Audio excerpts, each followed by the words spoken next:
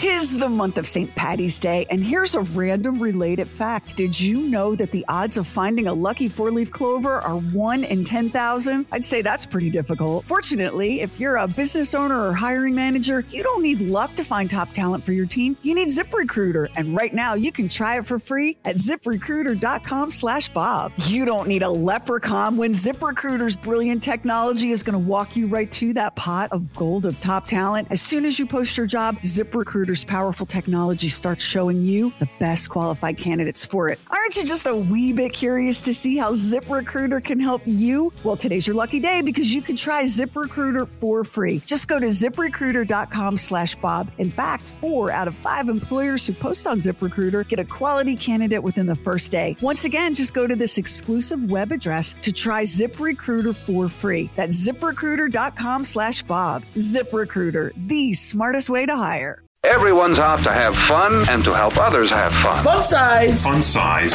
FunSize. Bam! I call it fun. Hi there, this is Max, and this is Bob and Sherry FunSize, a shareable little taste of our show. And during this holiday season, one of the things that always amazes me is the incredible stories that we hear. And it seems like this time of year, all emotions are heightened. And sometimes we get a special story that is miraculous. And I thought that I would share on FunSize this story from Julie, one of our listeners.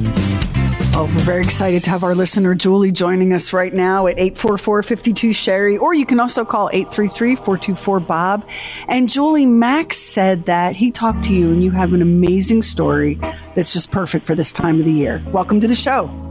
Thank you so much. I am so excited to share this story, and it's a wonderful and true story. So, my in-laws bought a house in the neighborhood, and my husband was cleaning out the attics and that sort of thing.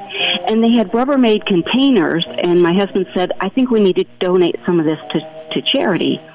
And I said to him, well, let me just take a look. And it looked like a pile of junk, but there was a little wooden rocking horse.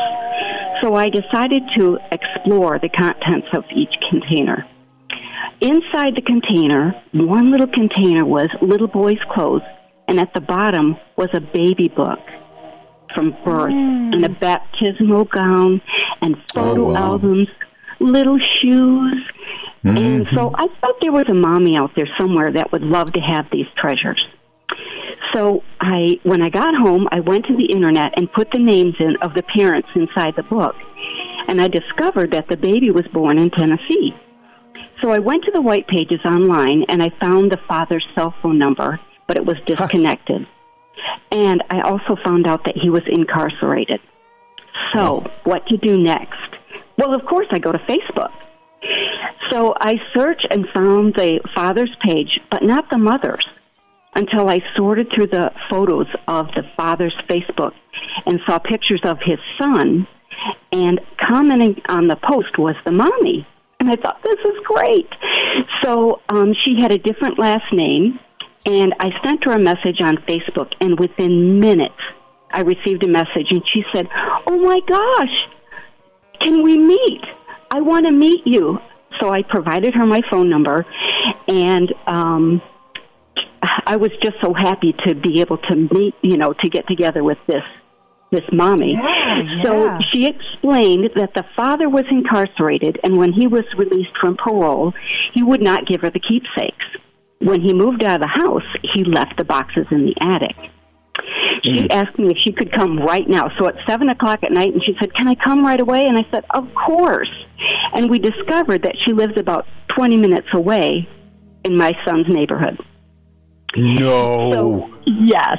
Isn't that neat? And so she came to the house, and the first thing I put out there was the rocking chair. And that rocking chair was her son's from her great-grandfather, and he had given it to her son. And she was just beaming when I handed over the baby book that was filled with the birth mementos. And then she pulled out a little pair of shoes and held them in her hand and looked with fond memories. And she was so grateful. And I was so grateful to have the opportunity to reunite her with these great treasures. Isn't that a great holiday story? It is. You know what Julie. surprises me, Julie, the most about this wonderful story? I didn't hear anything about her breaking down. Was she that stoic that she could hold those baby shoes without losing it? She did. She just looked at them and then looked up at me. Yeah. And she was just so thankful. And we had like 3 different tubs of baby clothing. I said, do you want to take these? She said, I want every bit of it. I said, okay, absolutely. Isn't that fantastic? What a fantastic Christmas for her. And the ex-husband, I presume he was an ex-husband, just wanted to be spiteful and rather than give it to her, just left it behind. That's right. Absolutely. And he's out of prison now, and they actually get along. They get along very well, Really? but he still wasn't going to give it to her. And so what a neat thing that I got to be That's part of. fantastic. Yeah, And, and you you know, were good- living so close to her. Good for you, Yes. Julie, because it would have been so easy to just, a lot of people would have just dumped those things into the trash without even. Yeah. Yeah, absolutely. And my husband was like, you're going to do what now? I said, I have to call her. I have to contact this mommy. These are keepsakes. So what a neat thing to be able to be part of. I tell you, the what first time I saw that rocking horse that was made by the grandfather that was for my son, I would have lost it. It was so cute. Oh, my goodness. Yes. What's your greatest treasure when you really think about it? Like when, the question, if your house was on fire and you could only grab a couple of things on your way out the door, you're not going to be grabbing your flat screen TV. You're going to be grabbing the baby photos and the rocking horse and all of that stuff. Did that not just fill Absolutely. you with Christmas spirit, Julie, with this whole Absolutely. experience? Just to be able to offer that to her and say, Merry Christmas. You have your keepsakes back for your baby. It's so great. I've been cleaning out and trying to reorganize stuff because, my older daughter has moved into her very first apartment at school. Right. And I came upon, it was all like wrapped in tissue paper and in a box, the baptism gown that both of my girls wore. Oh. And I knew I still had it, but it's like somewhere, right? You couldn't lay your hands on it.